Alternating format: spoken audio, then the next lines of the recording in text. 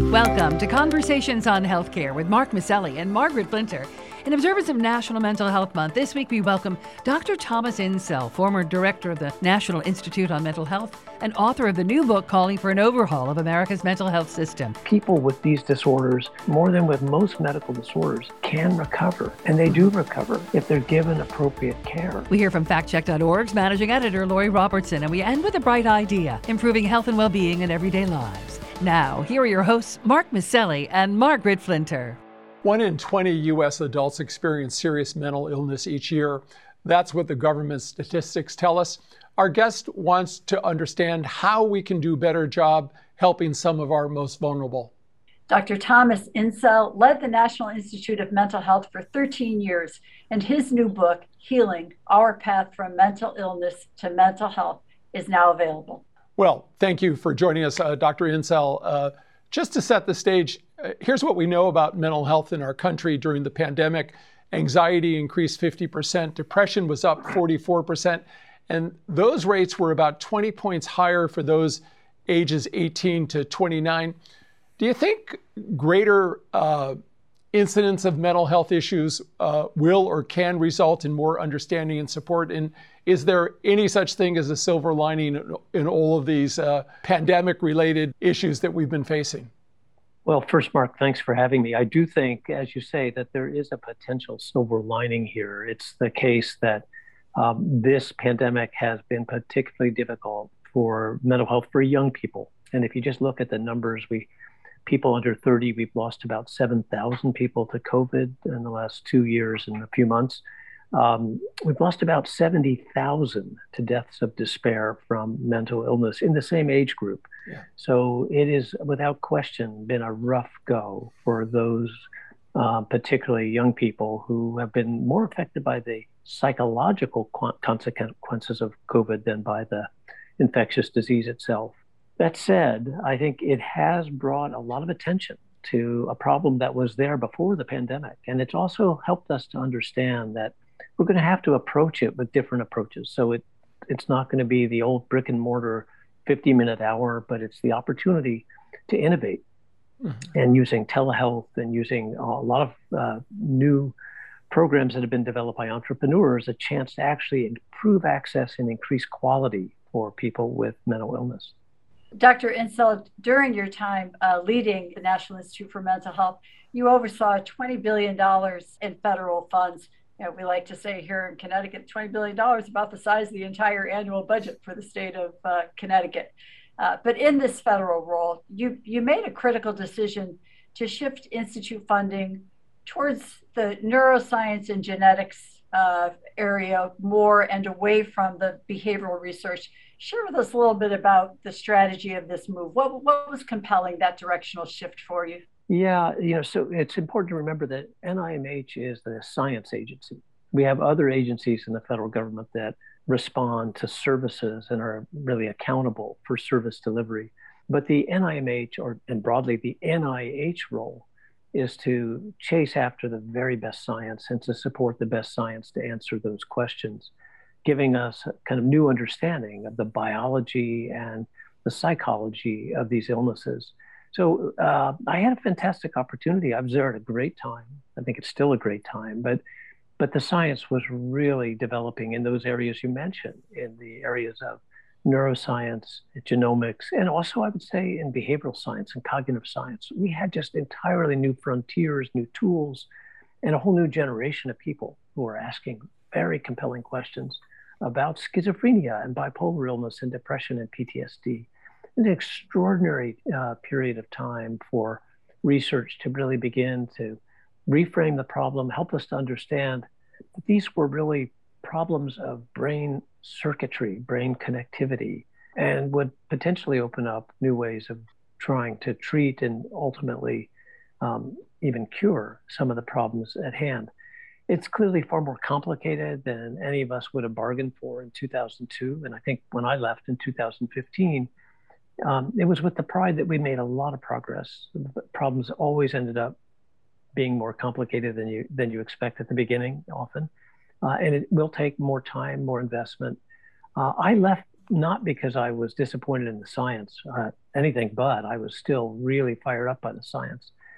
But it's clear that there was a need for services for implementing the science that we had already developed, that whole industry that said we know how to help people recover. And yet those insights weren't being used by the service sector. So it wasn't any sort of regret or disappointment with what NIMH had done. It was really the need to say, how are we going to be able to help people recover? That's not an NIMH problem. It's not a scientific problem. We have the science to help us there.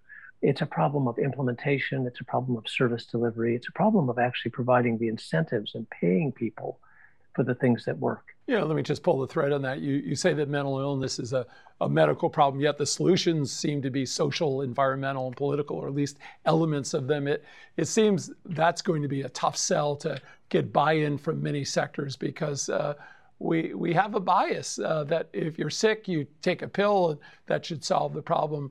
Fixing society is much harder. Well, that's really why I wrote the book, because I agree with you. I mean, if we need to resolve racism before we begin to reduce suicide, it's going to be a tough climb. We've been working on this for decades, and so we have to think much more, I think, strategically about what can we do. I lay out what I call the recovery model of 3 Ps: people, place, and purpose. And it turns out that we actually have solutions hiding in plain sight for each of those. We have clubhouses, which are not expensive, which are able to give people the social support, the job training, actually the sense of purpose as well, so that they can actually begin to recover. We have what we call assertive community treatment teams, or ACT teams, that proactively engage people to make sure they get the kinds of access they need. We have what we need in that realm of rehabilitative or recovery services. And in fact, we do pay for those on the medical side. You break your leg, you got to go into a 6 months of rehab, physical therapy. All that will be paid for by insurance. But you have a psychotic break, and you're going to need 6 to 9 to 12 months of rehabilitative support. That's going to be paid for by some charity that's holding a bake sale to make sure you have access to some social support. And maybe you'll even get some job training if you happen to be really, really lucky. But healthcare doesn't pay for that. So the point of the book was to say, just as with a broken leg, you've got a broken brain. You need the same kinds of services. It's not enough to just provide medication in an emergency room and send somebody home. You need to make a commitment. This is a long process. If you want someone to heal, which is why the book's called Healing, it's about this whole process of people, place, and purpose, and building that in for someone over a long enough time to let them really get back to a state of thriving. Well, I think that there's been a good response to the fact that President Biden has put forward a number of mental health initiatives focused on expanding access and services. We've certainly seen a big focus on reaching kids in schools, for instance, for behavioral health. And the National Alliance on Mental Illness has called it an unprecedented focus on mental health when he gave the State of the Union address. And yet I think seared in the eyes of people around the country, the sights of homeless people with mental illness on the streets in so many of our major cities, and still so much work to be done.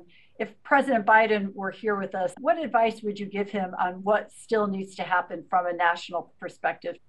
Oh, that's a great question. The first thing I would say is bravo. I think we haven't had leadership on this problem in 41 years.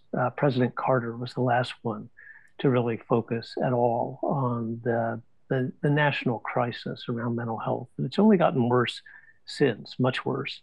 When I look at that unity agenda that the White House put out on the day of the State of the Union, I was pretty excited because it conforms almost exactly to what I wrote in the book. It's, almost all the same points, and I was delighted to see that. I was also a little worried. I was worried that we maybe haven't learned all of the lessons from the 1960s and 70s. And what happened with the Community Mental Health Act that President Kennedy launched in 1963 was we built these community mental health centers around the country with federal dollars. They didn't integrate with state and local programs. And so when they were defunded, there was no backup. There was no safety net beyond the community mental health centers. we need to make sure we don't do that again. And so as we think about the in some ways, a good way to think about this is it's a balance of federal support, state and local support. And what we need is to weave those together seamlessly. What I'm concerned about is now that federal support, federal leadership is coming back in, literally for the first time in 4 decades, we need to make sure that it's not supplanting the work, but it's synergizing with the work that's already being done and also being proposed in states like California, so that we've got federal, local, state partnerships to provide the care that people need. It's the mistake that I think we made in the 1970s. You know, I want to sort of get back to that sort of concept of a local social movement being needed. And you write about this, right, in terms of mental health. And I'm wondering if we don't have that already. We certainly have elements of it. We have celebrities and politicians who share their struggle. We've had former Congressman Patrick Kennedy on our show. We've also recently had Jane Pauley on talking about issues and advocacies. But what do you think is missing from this larger public dialogue? Can that top-end leadership be sustained without a real strong grassroots effort? And what's your assessment of where we stand in terms of that level of social engagement? I think the messages that we've had so far, from my perspective, they're not quite the right message. I think the message that we hear a lot about is kind of, it's okay to talk about it. It's kind of an anti-stigma message. I don't actually think that's useful. In fact, I don't like the term stigma. Mm-hmm. It's a victim term. It doesn't lead to change. And I personally have been involved with anti-stigma campaigns for decades, and stigma's only gotten worse. Let's frame this as discrimination. It's not stigma. It's actually something that's in some ways more insidious and more difficult. And the piece of that I think needs to really be honed as a message, it needs to be conveyed very clearly to the public, and somehow it's been so overlooked, is that these treatments really work. Not just medication, but psychological interventions, these rehabilitative treatments, they really work. People with these disorders, more than with cancer, more than with heart disease, more than with most medical disorders, can recover. And they do recover if they're given appropriate care. And so the real tragedy here isn't that we're stigmatizing them. It's that we have great stuff to offer that we're not giving them, even though it's hiding in plain sight. And so I think that message that people can recover is really lost. There was a wonderful headline in the New York Times. It said, dementia is where my mother lives. It's not who she is. That's actually exactly the right message here. Schizophrenia is where some people live, but it's not who they are. And so we need to treat that illness so those people can actually thrive. We know how to do that, and we're not doing it. And that's the tragedy. So I think that's a piece of it. But Mark, I would agree with you that we do need more of a social movement that comes from below as well. And that means empowering families to demand the kind of care that works. And it's outrageous that families take their adolescent to an emergency room and they're told that they have to wait 9 days or 12 days for a bed. And so their 17-year-old is chained to a gurney day and night for 12 days in the back of an emergency room. And that is happening every day across America. That is not acceptable. No. And so it's time for families to begin to say to people who represent them, we're not going to put up with this. I say in the book that we're sort of in the Jim Crow era of mental health care. I mean, this is just outrageously unjust. It's unethical. It's a painful immorality in this country. And yet people are not yet talking about it. There's no reckoning with this kind of an injustice until people are faced with it themselves. And then they're so overwhelmed, they can't tell they can do to manage that, let alone become advocates for social change. So it's going to take an effort. I've used the proceeds of the book to launch Mindsight News, which is a platform. It's a new digital publication to sort of lift up this issue and help people to understand just A, how unjust it is, and B, how fixable it is. Unlike climate change, we can do this immediately. We know what to do. We're just not doing it. And that's the piece that really needs to be made, where people need to be more clearly aware of that in the public dialogue. Well, Dr. Insel, that is a very powerful story, how many teens spend their nights in the emergency room just waiting for a bed to open up. And I have to wonder, Governor Gavin Newsom appointed you as the mental health leader for California, whether you think that this is a moment in the country's history when these issues around mental health and public policy, government, and services transcends partisanship. There isn't a family in America that probably hasn't been touched by behavioral health issues. Do you think this is a time when you can really make great strides in a bipartisan way?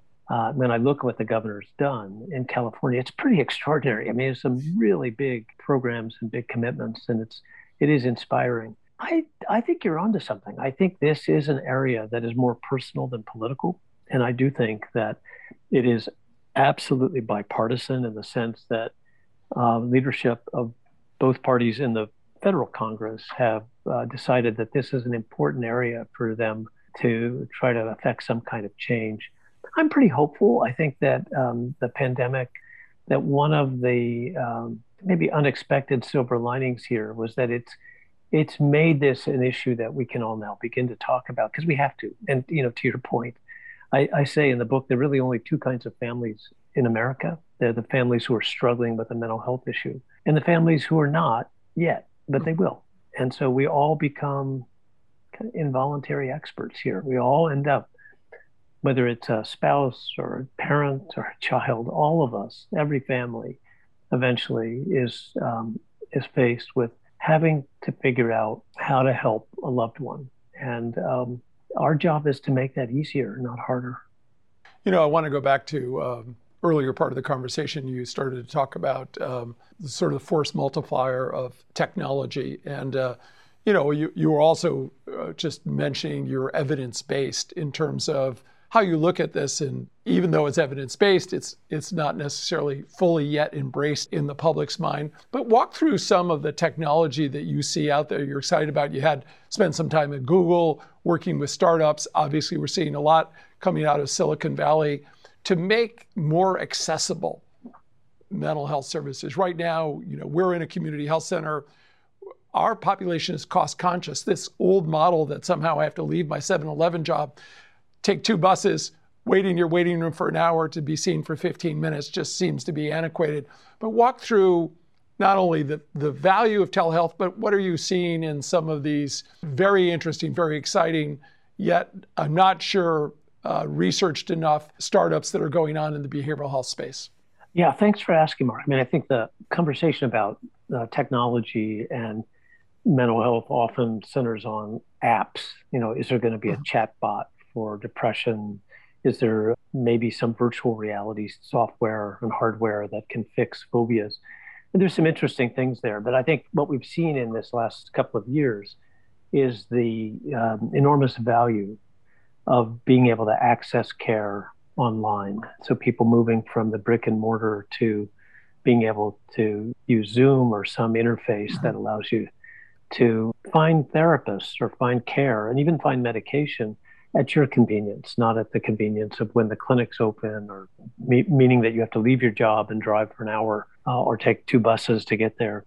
That's great. And I think you've already seen this. We've got companies like Lyra and Cerebral and Modern and Big Health that are all very valuable, and they're providing care to literally tens of thousands and actually hundreds of thousands of people who might not have been getting care before. So yeah, this is a pretty interesting way of improving access through increased convenience, kind of like what Amazon does, right?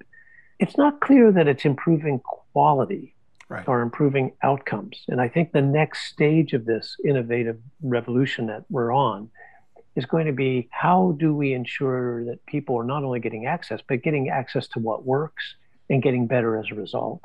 And that means measuring. And so we have to start to bake in measurement. I call that telehealth 2.0. So that becomes part of every interaction. In the same way with your diabetes or your hypertension, you manage it through getting actually outcomes that you work towards. We're not fully doing that in the mental health space, but we could, and we will. So I think if Act 1 was getting some of the major players so we could see who they were going to be, getting access improved, Act 2 is going to be improving quality through measurement.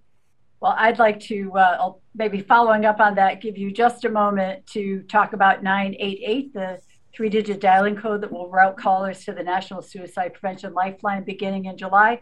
What do you want people to know and share with their friends and neighbors about 988? Well, so we have a new line. It's not going to be a 10-digit number, but a 3-digit number. Three things I would say. One is that 988 is not 911, right? 911 is just a dispatch service. 988, if it's done right, can be a telehealth service. It's a place where you can go in real time, like within minutes, either through phone, chat, or text, to be able to connect with somebody who has the skills to either direct you to care or to provide care. And if it's done really well, unlike 911, they'll call you back the next day to make sure that's working. So that's the first thing, that 988 is something quite different than what we've been thinking about for emergency services in the past, particularly in the 911 space. Second thing to remember is it's just a phone number, right? And for a lot of people, it's going to require more than just a call. Some people are going to require someone to come. So you need mobile vans to go with that. And some of those people are going to need someplace to go. So you need to have psych emergency rooms or crisis stabilization units, all of that. We don't want people going to jail. We don't want them going to a medical surgical emergency room unless they absolutely have to. So we have to build out that whole continuum. And that's not going to happen right away, which is my third point. The third point is it took about a decade to get 911 right. It's going to take us some time to get 988 to actually solve the problems that it was set up for. The problem we have now is tragic interactions with police, people ending up in jail or incarcerated instead of in healthcare, and the crowding of our emergency rooms. Those three things are not going to get solved on July 16th when the new number goes in place. But it's the beginning of solving those problems. So give us some time. It's going to take a while to build out that continuum. But we know if we put in the continuum of care, we can actually see some pretty good results in terms of fewer interactions, tragic interactions with the police department, fewer use of jails as the kind of default mental health system, and not so much crowding in the emergency rooms. Thank you so much, Dr. Insel. The New York Times calls you one of the most influential neuroscientists of our time, and it's certainly easy to understand why. Thank you also to our audience for joining us. You can learn more about Conversations on Healthcare and can sign up for our email updates at chcradio.com. Thanks for having me. Thank you so much. At Conversations on Healthcare, we want our audience to be truly in the know when it comes to the facts about healthcare reform and policy. Lori Robertson is an award-winning journalist and managing editor of FactCheck.org, a nonpartisan, nonprofit consumer advocate for voters that aim to reduce the level of deception in U.S. politics. Lori, what have you got for us this week? A leaked draft opinion indicated that the Supreme Court is ready to abolish the 1973 Roe v. Wade decision establishing a constitutional right to abortion. The draft, written by Justice Samuel Alito, is authentic, the High Court said in a statement, noting that circulating draft opinions was a routine part of the court's work and that this one didn't represent the final position of any justice. But what happens if the court does overrule Roe? Jurisdiction would go back to the states, likely setting up a patchwork of abortion restrictions and rights across the country. Roe v. Wade established that states couldn't limit abortion before a fetus is viable or able to survive outside the womb, which is generally considered to be at about 24 weeks of gestation. But state laws have sought to challenge the point of viability. The Center for Reproductive Rights, an advocacy and legal group supporting abortion rights, brands 25 states as hostile to abortion rights, saying they would be likely to prohibit or severely restrict abortion. The Guttmacher Institute, a reproductive health research group, counts 26 states as certain or likely to ban abortion under all or most circumstances or early in the gestation period, such as abortions after 6 weeks of pregnancy. Among those states are 9 that have pre-Roe abortion bans on the books that could take effect if Roe is overturned, and 13 states have passed so-called trigger laws after Roe to ban abortion if Roe is abolished. On the other side of the debate, 16 states and the District of Columbia have laws protecting the right to an abortion. A decade ago, only 7 states had such laws on the books, but more state legislatures have been taking up the issue in anticipation of a possible reversal of Roe v. Wade. New Jersey Governor Phil Murphy, for example, signed a law in January that permits abortions throughout pregnancy. In some states, including Alaska and Minnesota, the right to an abortion is protected not by law, but by their state constitutions. And in a few others, there are not legal protections for abortion rights, but the states also aren't likely to restrict or ban abortion. And that's my fact check for this week. I'm Lori Robertson, managing editor of factcheck.org. Factcheck.org is committed to factual accuracy from the country's major political players and is a project of the Annenberg Public Policy Center at the University of Pennsylvania. If you have a fact that you'd like checked, email us at chcradio.com. We'll have factcheck.org's Lori Robertson check it out for you here on Conversations on Healthcare.